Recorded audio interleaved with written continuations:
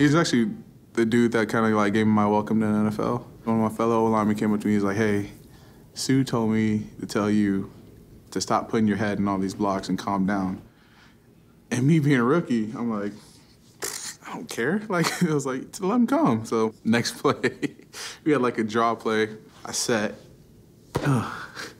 put me 5 yards in the backfield. I was like, oh my God.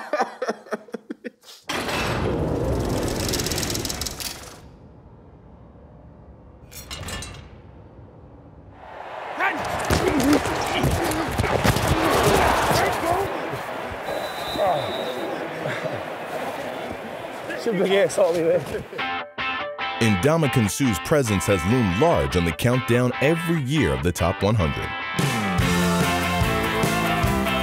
He's one of the NFL's most disruptive defenders. Ndamukong Suh chasing him, pushes him out of bounds, he'll get the sack.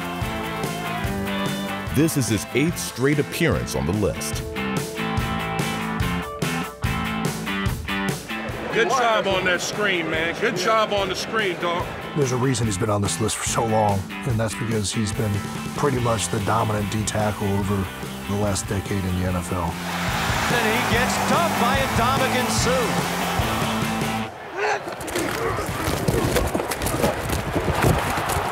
Yeah, baby. Look at that TFL kid.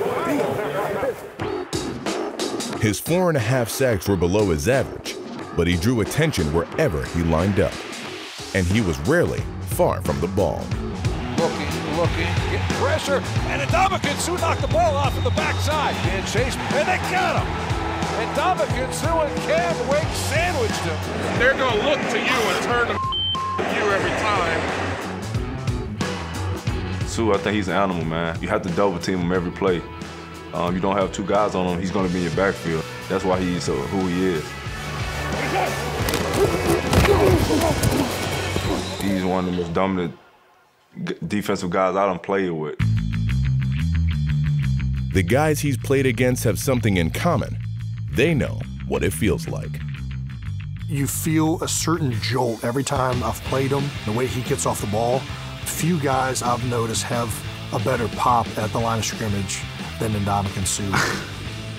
You don't want to go up against this guy one-on-one. Like just any type of solo block, man.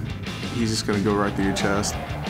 His power and explosion for a big man inside is special. And if you're ever in a bad position or ever have bad leverage on this guy, he can knock you back past the quarterback, much less into him.